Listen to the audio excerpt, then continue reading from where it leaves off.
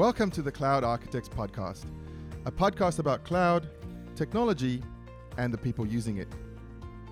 The Cloud Architects Podcast is sponsored by Kemp Technologies. Choose Kemp to optimize your multi-cloud application deployments and simplify multi-cloud application management. A single pane of glass for application delivery, Kemp provides a 360-degree view of your entire application environment and even third-party ADCs. Download Kemp 360 for free today at kemptechnologies.com. Okay, building 92. 3, 2, 1. Hello, everybody. Oh, that's a good one, right? We are here in Seattle, in Redmond, at the mothership, where all the magic happens, ladies and gentlemen. We're at Building 92, we're at the MVP Summit, and we are with two very special people. We are here with Georgia Huggins and Mr. Greg Taylor. And Georgia, I'm going to start with you. Okay. What do you do at Microsoft? So I am a program manager for Office 365 Enterprise plus Cloud Engineering Division. That's a lot. Yeah, there's a mouthful. Like for people who aren't me Yes. or MVPs. So I'm a program manager at Okay. Microsoft. The areas that I currently own are hybrid and the hybrid configuration wizard, and then the new features that we're introducing. So the hybrid agent. And It's a really tough job then. it can be challenging, but it's fun. So I've worked for Microsoft for 19 years. So I've had my hands in Wow. various features of Exchange and That's awesome. versions I get over to the ask years. so many other questions Yeah, now. yeah. Who's your favorite CEO? My favorite what? CEO. Well, I like Satya right now. Okay. That was a quick answer. Nobody's ever said it that cleanly before. Well, I think he does a lot of good. So. And what sort of roles have you been in over the years? Which has been your favorite? What sort of roles have I been in? So I've been a software test engineer when we used to have those roles at Microsoft. I've been, an operations analyst, and I've been an operations program manager and a program manager.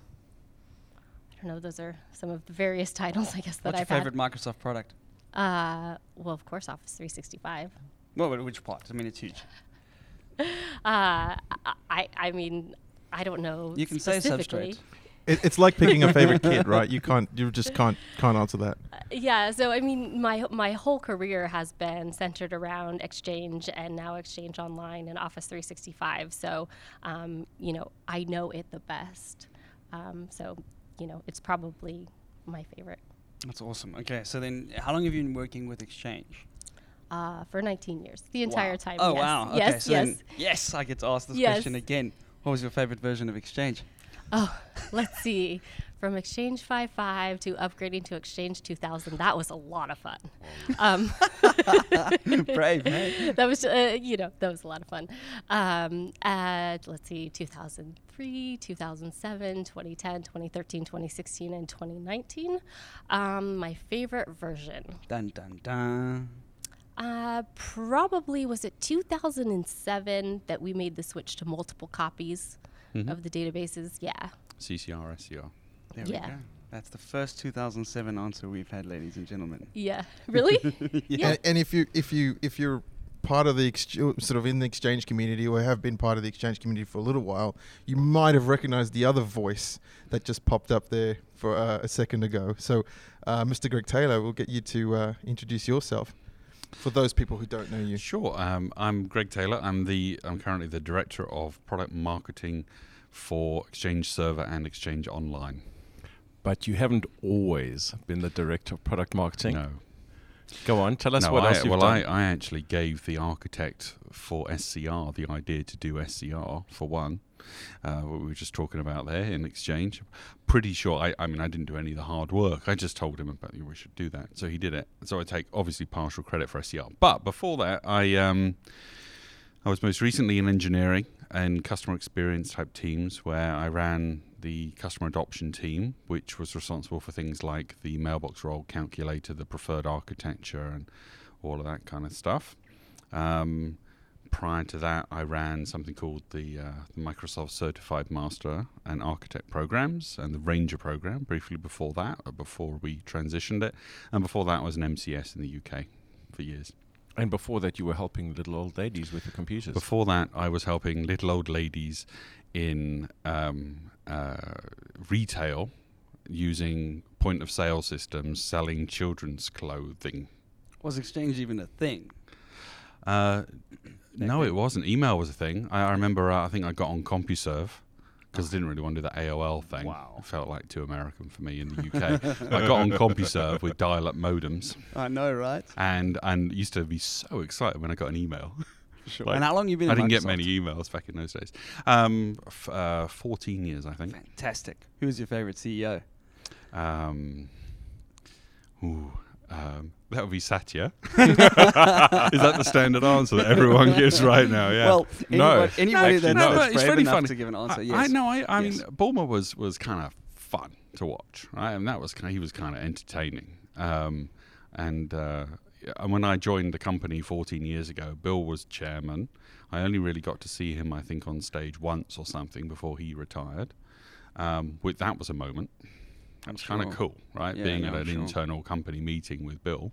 And then, I kind of lived through the Bulmer years, really. And then, things have changed a lot since Satya took over. For sure. Been interesting. And as a result, your favorite version of Exchange?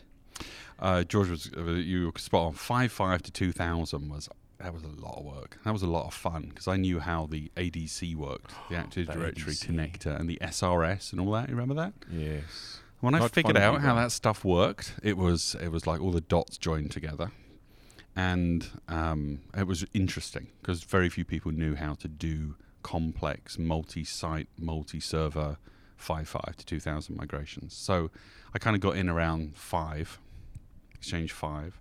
5.5 was probably one of my favorites. So kind of get the Internet Mail So connector 5.5 going. was what year? 98? 98, I think, something like that. Yep. And I was kind of tinkering between that and Active Directory. I kind of did both for a while, but Exchange was just I just love getting email. But we all did Exchange and AD for a while because Exchange was the killer application for Active Directory. It was the way to test your Active Directory Yes. for good design. Yes. Because if you had done that badly, Exchange would tell you. But yeah, There's people. a bunch of stuff that Exchange wouldn't tell you back then. Well, sure, but it was. I mean, to Nick's point, I think that people would deploy AD because they wanted Exchange 2000, Yes. right? Yeah. And so it was interesting times. Things have changed a bit since then. Yeah, it's actually strange. I mean, considering the way you look at Exchange 2019 now and what its role is. I mean, we're going to segue into that now, but ideally, Exchange 2019 was built for what? In your opinion? I mean, I would probably have to defer to Greg on that one because honestly, I haven't used 2019 a ton, right? So Well, it was built for large enterprise customers who want to stay on-prem and aren't quite ready to move to the cloud. Sure. But then Exchange 2000 was all we had. Well, I mean, it was around. 2000 was the one product for everyone, right? We did everything. Around 2003 time, we tinkered at hosting mode. Do you remember hosting mode for Exchange? See the goosebumps. Hosting mode is the closest thing architecturally to what Exchange Online is Really? today, right? Because it was true multi-tenancy. You ran setup with a switch, Yes. and it created multiple configuration containers and everything else, right? But those were anyway. Sorry, digress slightly. No, all good. 2019 is obviously our strategic goal is to try and get everyone into the cloud. We think that's the best place for most Exchange for all Exchange customers. But if you can't move to the cloud yet for one reason or another, and there are some pretty valid reasons, there are plenty of invalid reasons I hear as well. Yeah. What are they? What is an invalid reason not to stay on? Security tell us that. It's like if I had $1 for every time security objected to the cloud based on a lack of understanding. It's kind of funny. I say this perhaps slightly flippantly, but I do believe this. Honestly, people's data is more secure in our cloud than it is in their own data center. Agreed. I mean, Yeah, no, absolutely. the I absolutely processes agree. we have in place and the way it's managed, and customers can't get close to that. Yeah, 95 certifications.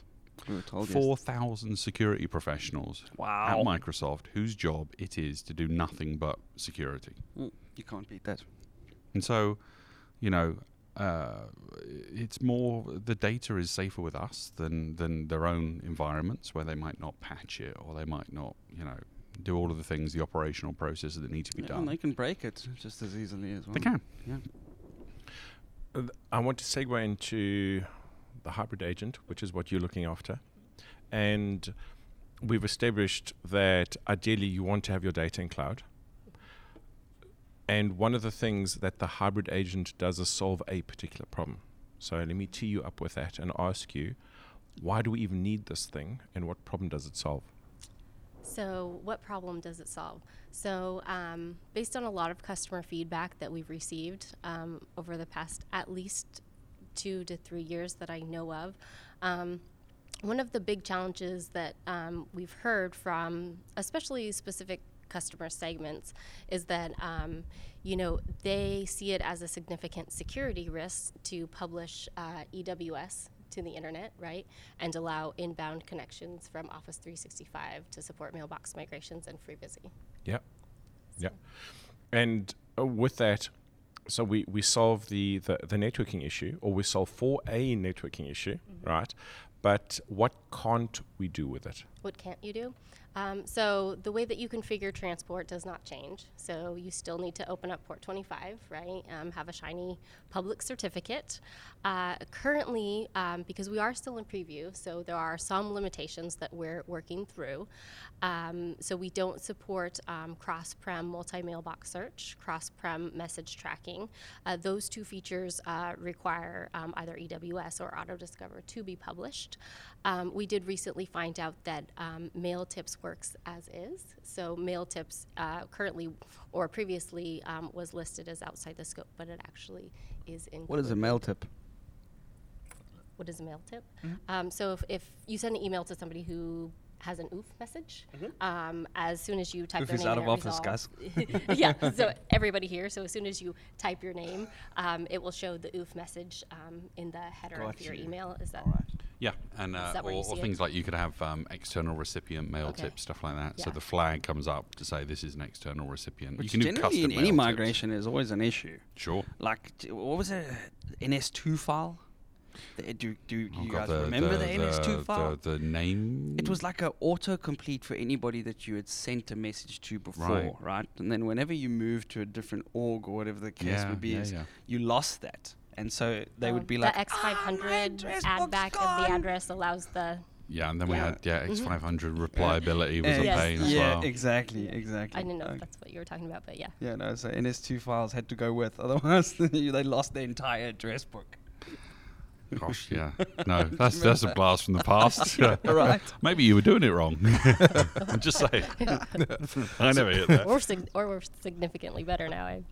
Well, I I think it's think possibly a combination Yeah, of both. I But let's- think- I think it's things are totally better. I guess if we're adding, I guess, a little context to what we're talking about here, the hybrid agent is essentially a modern way of doing hybrid.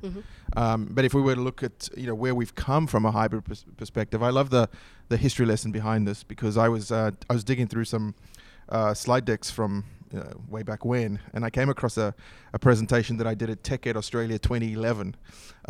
Apart from being completely blown away by how colourful it was, and I can't believe any marketing department ever sort of published that.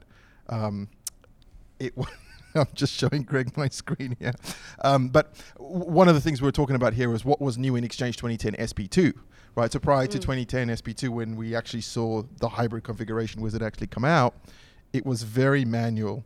And it was something like 50 manual steps to do hybrid. And so we've evolved from that into the HEW as it was, and now the standalone. And so now this is essentially the next iteration, or the next sort of modern way of doing hybrid, and it's solving for us the challenges of opening outbound connectivity, inbound connectivity. I apologize, but it's not doing SMTP as we mentioned, right? And I mean, can we dig into a little bit as to the challenges with trying to do SMTP through the hybrid agent? Essentially, the infrastructure that we use today to proxy the request for FreeBSD and migrations is not built to support SMTP transactions. I And that's true. I mean, but I think that is the answer, which is Yeah. that the infrastructure we use isn't built to it. I'd also challenge and say, for any customer that has, as Jason said yesterday, and I've argued for, and we've both argued for ages, which is for any customer that's already got Exchange on-prem, if they're not doing inbound, outbound SMTP, they have a pretty lonely Exchange deployment. And so True. this doesn't, if for somebody to say, I won't do inbound and outbound SMTP without the hybrid agent supporting it.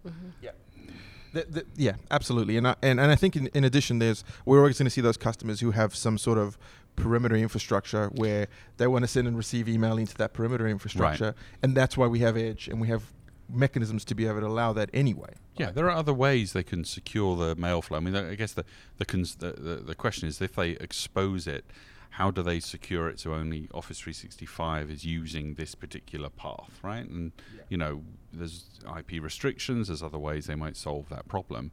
I still struggle sometimes to kind of get the idea that unless we do SMTP over the agent, customers are still blocked.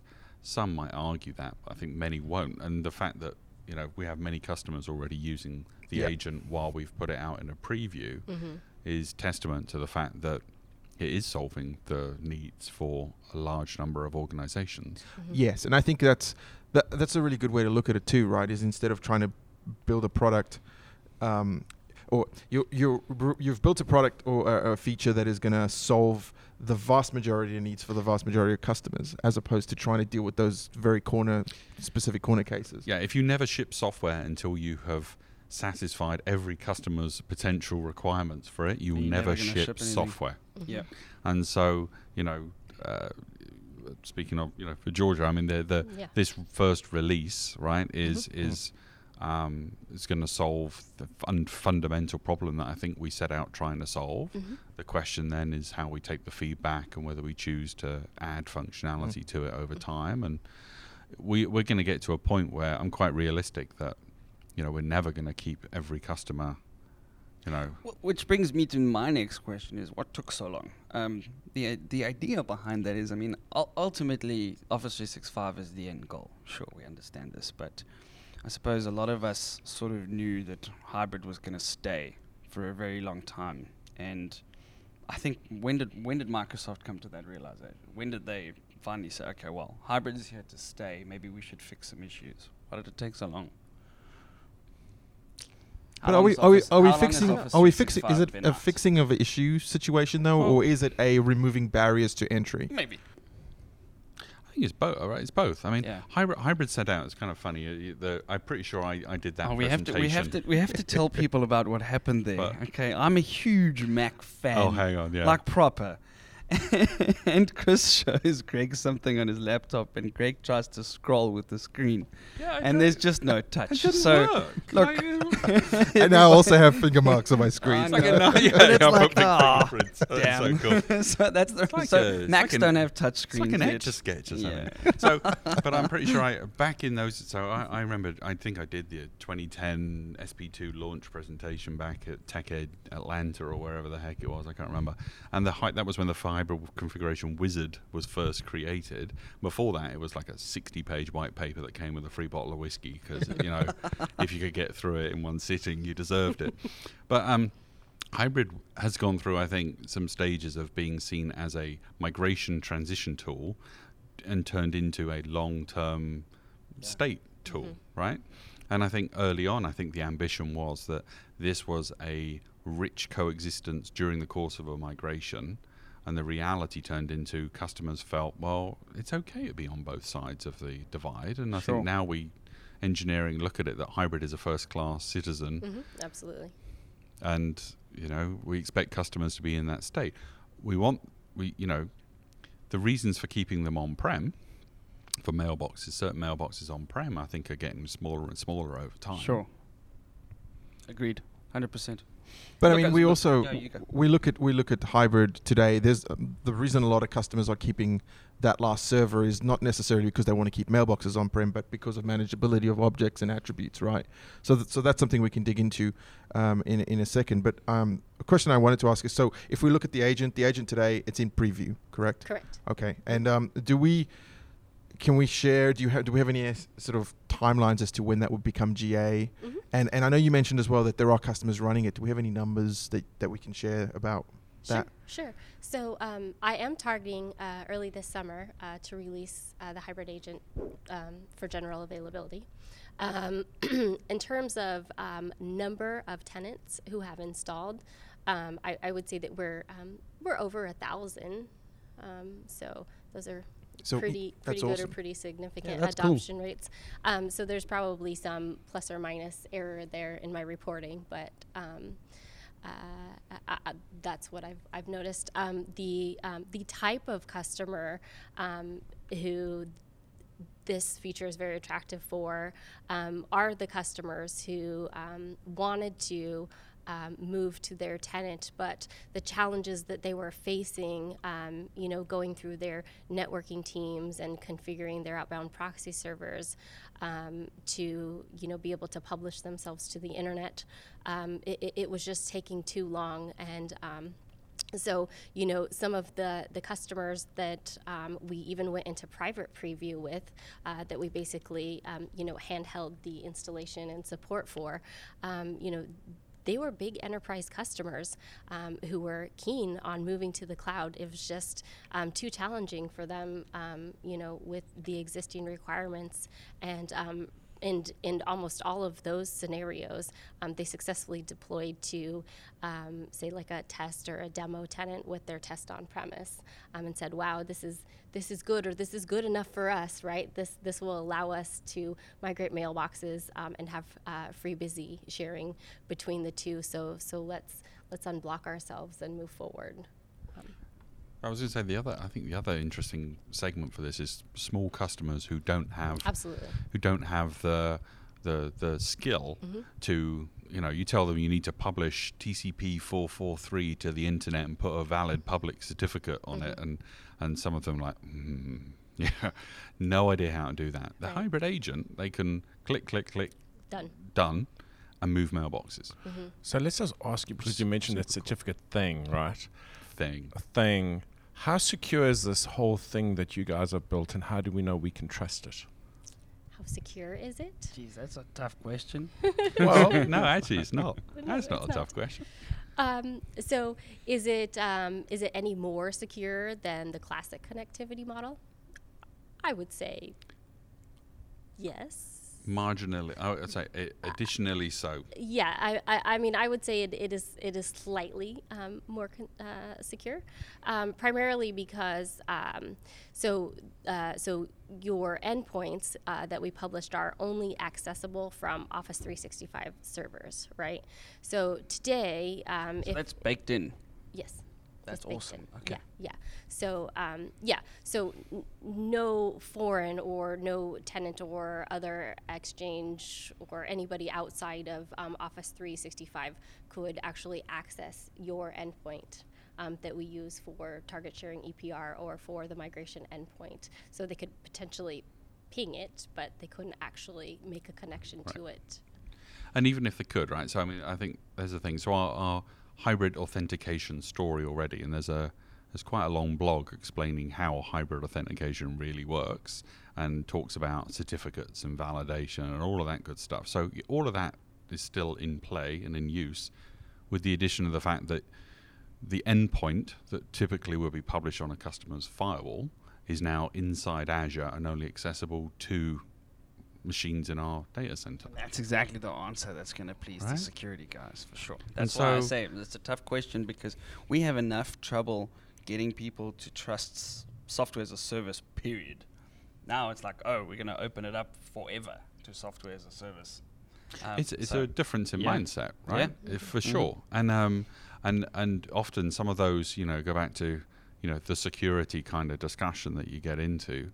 Often the discussion feels like the same discussion you had 10 years ago with some companies. It shifted. The whole world has shifted, and this, I think, is a great way of kind of pushing some of those customers forward. I think small customers as well as enterprise customers, this makes it easy. Yeah, absolutely. The 200 to 3,000 mailbox tenants are very keen and adopting this feature as well. So we started talking about the certificate, and Yeah, thought we'd put you off there. well, no. One of the cool things that you do is you manage the certificate for the customer, as well as it's not a certificate that you can use to go and publish an arbitrary web server with, or is it? Well, no, so I think we're talking about the authentication certificate within the agent, Oh, right. which is all managed within the agent, Itself. with the agent itself. I presented on this piece during Ignite the Tour, and we were talking about where are we with hybrid and what are we doing with the hybrid agent. And I think it's worth underscoring for our listeners that the amount of work that you as Microsoft do on the customer's behalf is actually quite significant, because not only do you instantiate a certificate that's pinned to that server, you also manage it on the customer's behalf. Yep. Yeah. Within the agent itself. So the agent, I mean, it's all, and the other thing to bear in mind is if people aren't, it's kind of hard to visualize what this agent thing is, right? Because the word agent's pretty kind of nondescript, but Azure Application Proxy technology and is if something people are familiar with, we're built largely upon that same technology, or pass-through authentication is the other analogy.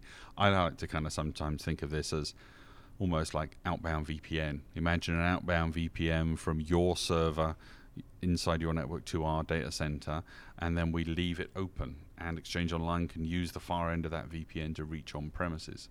And the management of certificate and authentication is managed within the agent, where we roll the certificate, we keep it up to date, we secure that, we take that obviously very seriously. So, particularly as you end up with when you think of the concept of an open VPN outbound, sounds quite scary, but it's wrapped up in a whole additional... Which is very similar to the other stuff. I mean, like if you have to look at a data factory agent for SQL, where you want to ship some of that data, or an ASI agent, even the configuration server, if you want to push stuff from VMware. I mean, it all works the same way. Yep.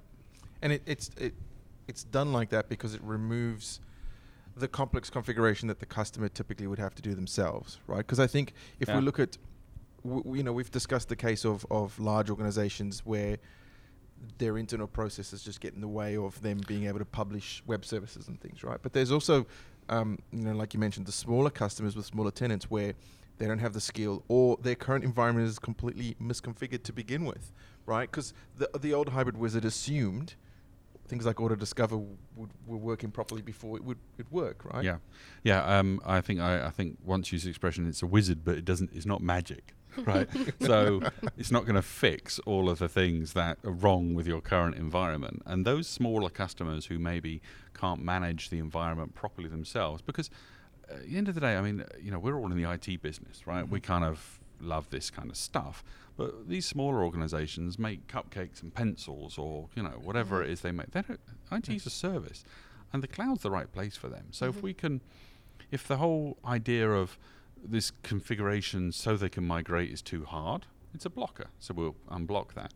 Something you said there, Chris, that I had an email in my mailbox I think this week, which was publishing Auto Discover records to the internet, and some large enterprise company who are saying it will add 6 months to their migration project if they have to publish a DNS record externally and open a port through the firewall. We say that 30 seconds of work. Yeah, we say that, but I came across, granted a small customer, but I came across an environment a couple of weeks ago that wasn't using Auto Discover, right? And they were on a reasonably modern version of Exchange, but they just felt like Auto Discover wasn't something they wanted to use, so they were manually configuring everything, which is, so it's out there. It can, I mean, you can do it, all right, and that's always been some people will think of Auto Discover as in itself a vulnerability, and it's really just, oh look, I queried Auto Discover and I got back information, right? But But you had to authenticate in order to do it. You did, and the information you got back didn't tell you anything that you didn't already know. Indeed. Right? It just told you where to go to get more information, for which, again, you'll have to authenticate, right? So you have to have this same conversation with some customers over and over, explaining why these things are not as worrisome as they think they are. And often I found as well, I found this years ago in MCS, where if you have a conversation with the security guys, all you do is hit brick walls the whole time. And but you need to try and involve the business people in those discussions, because what essentially you need to say is, these guys, meaning you can't adopt the any new technology at all. They're blocking every single way of doing it. And then the business realise that security are not, here's a catchphrase, here's a thing for you. They're not enabling the business to work securely. They're just securing the business, right? And so they're blocking them from doing work in a secure manner. So I'm going to use that, sir. I'm going to use that. A lot of my clients. But do you know what I mean? Shouldn't their job be helping people get access to data in a secure manner? Yes, not the other way around. Right? That's right. Agreed. You That's have brilliant. been quoted, though, or I think it was 2 years ago, when you said that we shouldn't be arguing with security folks because they have a job to do, and we want to work with them and not necessarily ridicule the security folks amongst us who are trying to secure the business. Yeah. You were being quite nice at the time. Was it in a bar? You were on stage, actually, with a microphone on you. Oh, right. And it was, I believe it was Ignite 2 years ago when we were talking, when you said, should we do this? And actually, I believe publicly you said, this is what we're going to be working on. And funnily enough, today, here we are talking about it, and it's going to be released. Well, one of the things, Georgia and I talked about, one of the things with the agent we wanted to kind of be clear about was how it works and how it's secure, so that the people whose role it is to secure, to work in security, understand it. Because things like that hybrid, how hybrid auth works, we put out documents like that to explain, to help people whose primary role is a security focus to understand how it works. And hopefully they see that as, I see this, how this works, and why this is okay to trust. And it's quite if you just have it as a black box, they kind of, they're skeptical and suspicious. So we're trying to do that with the agent, make sure people understand how it works. For those who don't know, one of the highlights on that, of course, is that there's a two-way handshake between the service and Exchange, and that's maintained. So it's not just that we throw up a pipe and then hope it stays secure, it's maintained. Right. So let's talk about numbers a little bit more. Sure. How fast can we go? How fast can you go? Yeah, we want to move mailboxes and items and throughput, It's all about, now that I've decided to go to cloud, how fast can I go? 3-week migration, done. Sure. So how fast can you go? If you ask anybody what's the expected throughput for mailbox migrations when onboarding, I think the general answer is it depends. So so I can tell you what our constraints are with the hybrid agent. So we support a single migration endpoint, and that single migration endpoint receives the Office 365 default maximum concurrent mailbox migrations of 300. So if somebody were to go and create an additional migration endpoint, name it something else, but use the remote host name with our custom URL, there is a chance that they will be throttled at the hybrid proxy infrastructure layer, and there won't be any available requests for FreeBSD. So therefore, we say we support a single migration endpoint for mailbox migrations. So I have seen a variety of throughput from our preview tenants. I don't think that I have enough data today to say that this is what you should see on average, because really it just depends on the customer environment and the batch creation, the number of mailboxes, the average mailbox size, the source Exchange server. I can tell you that we haven't seen a case where somebody didn't meet the migration onboarding SLA. But as far as very specific throughput expectations, I don't have those. But my recommendation is definitely test, right? So create a migration batch with X number of either the real or test users that represent your average user base. So number of mailboxes, mailbox size, number of items, attachment sizes, and do a test batch and see what your throughput is. Yeah, the receptionist. She's had like a 65 gig mailbox because she's been there for 20 years. That's yeah. You know, so yeah, that's what I would say for migration throughput numbers. So our large orgs, especially the orgs that are represented in lots of countries, different parts of the world, Sure. would have done multiple MRS endpoints. Right. Can we do that with Hybrid Agent? So not today with our preview. So, you know, a customer like that, you know, I mean, I would say you can potentially preview our agent and see if the throughput is what you expect, but knowing that the migration content would have to be proxied from one region to the other to get to their single tenant. You know, I might recommend, you know, consider the classic hybrid connectivity model. Where you can have multiple migration endpoints, one for each specific region. So multi-region is definitely a scenario that we're investigating, that we're investing in for the future. The thing to note there is it requires us to support something called multi-route. So today we have a limitation within our proxy infrastructure whereby there's only a single route per tenant. So that single route has to be used. So to support that would be a feature. Essentially, we would probably call multi-route support for multi-region. So if we describe essentially the agent here in its simplest form, it's something that we're installing inside the network, and it's making outbound connectivities, and that's going to enable the hybrid scenarios and migration scenario for us. Sure. Are there any requirements in terms of that outbound connection? Now, I mean, I assume here that we would use the regular recommendations for all of Office 365 connectivity, right? So proxy servers and those types of things would be a no-go. Is that a correct assumption? We do support the outbound proxy, Okay. but it does require a configuration change, which we have some detail in our documentation, probably not as much that would be needed. And so, you know, if there is a customer that is facing challenges trying to connect to our ports outbound because they have outbound proxy, actually our primary developer on the feature, Jason Nelson, he has significant experience working, you know, hand in hand with customers to configure the outbound proxies to work, because it's not an uncommon scenario for, especially the type of customer who is interested in using our feature, having a very restrictive outbound proxy. Okay. I think that makes absolute sense. How far? So, what sort of versions? What sort of customers can get excited about this? Are we, you know, is this going to be something that goes back to customers running Exchange 2010, or is this something that really is only for customers running Exchange 2019? Where are we? And again, what are the limitations? So, why choose hybrid agent over your traditional hybrid model? So I would say, why choose hybrid agent over the traditional or what we call the classic?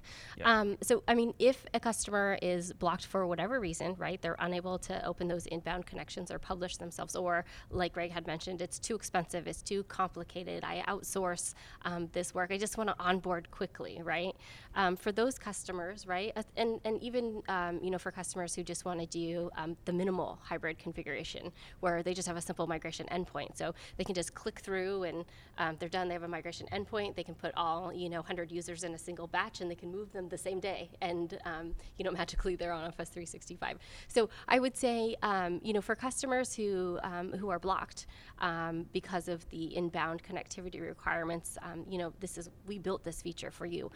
For customers who want to adopt, say, like the full meal deal, like all of the features that you get with hybrid, so hybrid modern authentication, Teams calendaring, sort of that rich coexistence feature that is inclusive of all of the suite, then we say you're going to need to, you know, publish Auto Discover, you need to publish Exchange Web Services, you need to follow the classic hybrid connectivity model. But, you know, we do offer an option if you know, if you're okay with FreeBusy and mailbox migrations and mail tips for your coexistence during migration, and this is simpler and easier for you, then this feature is for you.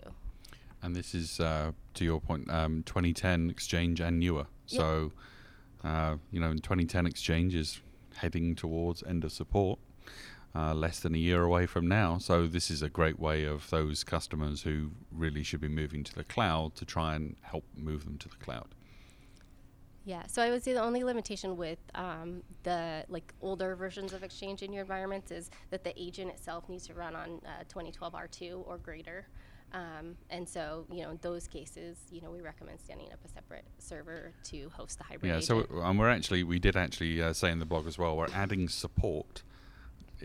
Bizarrely, we're adding support so that Exchange 2010 can run on Windows Server 2012 R2 after the next CU, and it's purely for this agent. That's amazing. So, the reality was we'd been running that combo ourselves, in various places for years, and so we felt like, if I can't imagine many customers, I hope many customers will not start deploying new Exchange 2010 servers on a newer OS. That would be kind of bad. Yes. But if they do so because they want to put the agent on one and run it on an Exchange server, then great, they can. But as Georgia said, they don't need to. They could run it on a standalone box on the same network. So we're just trying to make it easier. That's the whole point of this, right? We want to try and make it easy to people to get moving. Yes. Can we ask roadmap questions? What's coming? What's after this? What, generally? Just the agent or? The agent. Sure. So what's coming?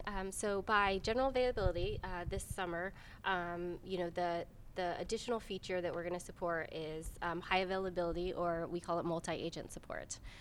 So this particular feature will not only be available during general availability, but soon it will be available for our preview tenants. So existing preview tenants can install additional agents for high availability, as well as new installations or new tenants can install multiple agents. So it was something that we had promised would be coming within the preview or at general availability. It's just for preview we released with the single agent support, which is what it is today, but now we'll also be supporting multi-agent pretty soon. And that also includes the configuration option to use the load balancer.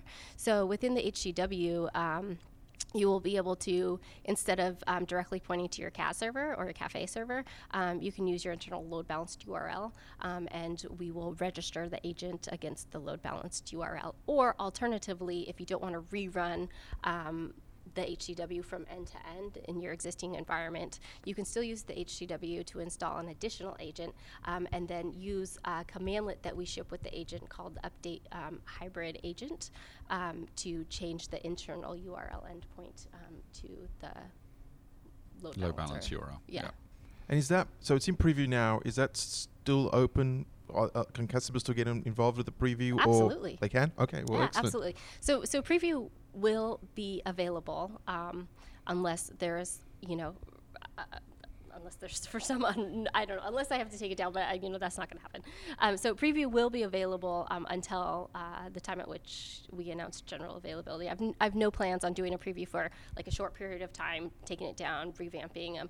Any fixes or feature enhancements we made, we make it to the existing build, so it's always iterative. So it's kind of worth pointing out for those that don't know the way the hybrid configuration wizard runs and the way this agent runs is, it runs fresh every single time anyone runs it, right? So, back when we were talking about a 60-page white paper, it was an incredibly monolithic process, and then we shipped the hybrid configuration wizard in Exchange 2010 SP2, right? Which then we shipped once every service pack, and so the chance of fixing stuff as we went was service packs and then later CUs, and so the gap became. So we switched the HCW to a web-based release model, and so what George's, the point is that when the customer now, it was kind of, from your side, it's kind of interesting, right, that the developer basically says, all right, the agent is available, and anyone who runs HCW after that time gets the agent, which also means that if we hear of problems, we learn about them, we can fix them and check them back in, and there are plenty of cases where a customer might hit an error on Monday and think, oh, that's like a Monday thing, right? I'm going to run it on Wednesday, and they run it on Wednesday. and it's it fixed. completes. Mm-hmm. And they think that was one of those Monday blues You things. gotta love development Right? operations. And, Wow. And then on Pipelines. Wednesday, and it's because Georgia and the team fixed it. Yeah. And so the agent, runs right now because they want it to be available. And if we were to come across, touch wood, some kind of issue, we could either fix it or stop the agent from installing. And so customers always get the latest bit. So it's kind of a really interesting engineering development. I think the way HCW is one of the leading lights, I think, examples of that kind of agile engineering that we have. Absolutely. And when you get started, so when it goes GA, how does somebody start? Can they just go and download it and hit the go button? Yeah, it will be almost exactly the same as the experiences today with Preview. So you will get the option to do classic connectivity model or modern connectivity. It's just when you click next, you will not be required to sign the terms agreement that says you're part of the Preview. So that's the thing. We just update the wizard. The next time somebody runs it, they could run it within the space of twice within an hour, and it would be the preview. Then they'll get no warning, no EULA or anything That's because so cool. we're GA. Don't you wish Exchange worked like Well, that? it's a fascinating way. I mean, that's how the service runs, right? Sure. The service Yeah. is no machine lives there for more than a few weeks before it gets flattened and rebuilt with a new version. The whole days of big bang upgrades are long gone Yeah. in the cloud. It's always better in the cloud, baby. Always better in the cloud. That's That's what right. they say. So much so. And then that's okay. So you say that in less than a year, Exchange 2010 is going cheers. So End you of guys, support. Yeah. you guys support a product for 10 years. Mm-hmm. Okay. How do you do that? A. And B, is that model changing? Yes. Well, I'll answer the first one. Yes, it's changed. Yeah. And the last wave of server products are 5+2, not 5+5. So like 5 years mainstream, 5 years extended. They're now 5+2. It's really hard to support it, particularly in the age we're in now. It's got harder, which is why we switched to a 5+2 model, right? So we are still fixing, and of course in extended support we only fix security issues, time zone stuff, right? We don't do feature releases or anything. So come January next year, January 14th next year, Exchange 2010 goes end of support. I hear people say end of life. It's not end of life, right? It's not going to suddenly end of support. explode in a pool of fiery electrons, right? Which would be great, but it doesn't. Explode. But end of support, meaning you call us and because you have an issue, and support are not just going to kind of laugh and hang up the phone. Are you sure? If you have Premier, they won't, right? If you have Premier support, they won't. But they'll point you to existing resources, right? But what end of support means is new issues we're not going to fix, security patches we're not going to issue, time zone we're not going to do that. But we'll point at existing resources and say, because by this stage there's very few problems that haven't already come up, right? And we haven't. Sure. But there's a lot of customers on Exchange Server 2010 still because it really worked. It was a great solid release, and people are beginning to realize that, oh look, it might actually be maybe we should do something about it. And the agent is one of those kind of techniques and tools that hopefully people can use to try and get moving. That's awesome. And then to find out more about this kind of stuff, where do you put all of your blurbs? How do people find out what Greg Taylor wants to say? You can follow me on Twitter, which is hilarious. Greg Taylor _MSFT, I think. Okay. But the Your views are Exchange your team, own, right? Actually, I don't have that on there, no. But they are anyway. But the Exchange Team blog, you have me at hello, msexchangeteam.com, is where we post a lot of information. We're going to be, I'll tell you now, so we're going to move this to Tech Community. We'll redirect the blog and all the links, but Tech Community will become the place where we'll integrate. We'll still keep our identity. Any links to existing blogs and stuff are all still going to work. We're going to make sure all of that works. But that's kind of the place to go. And so we've published several pieces around Exchange 2010 end of support, what your options are, how you can migrate to the cloud, how you can migrate forward on-prem. And I'm just trying to kind of, help as many. We're talking about things at the Ignite tour, just to kind of reiterate the message that Exchange 2010 end of support is kind of a big deal. And it's not just us. Windows 7, Windows 2008 R2, SharePoint 2010, SQL. There's a lot of big products that customers are still using that are running out of support. So. And for you, where can people find you? Where can they find me? So I usually just write the blog posts and hand them over to Greg. Oh, and say, okay. Here you go. Here's my blog post signed. Normally I say the Exchange Hybrid team. Rarely I say myself. Okay, so when you think you're actually reading something Greg wrote, you're not. Yeah, no, I don't. Yeah, I don't put my name on it either. It's all Georgia. Yeah. No, it's And not on all Twitter? me. Do you do Twitter? Do you do socials? I do not. Oh, wow. So your Yes. views are not your own. Yes. They're entirely your own and private. There you go. That's the difference. It's been super having you guys on the show. Really, really, course. really. Hey, welcome. Thanks for making the time for us. Of Guys? course.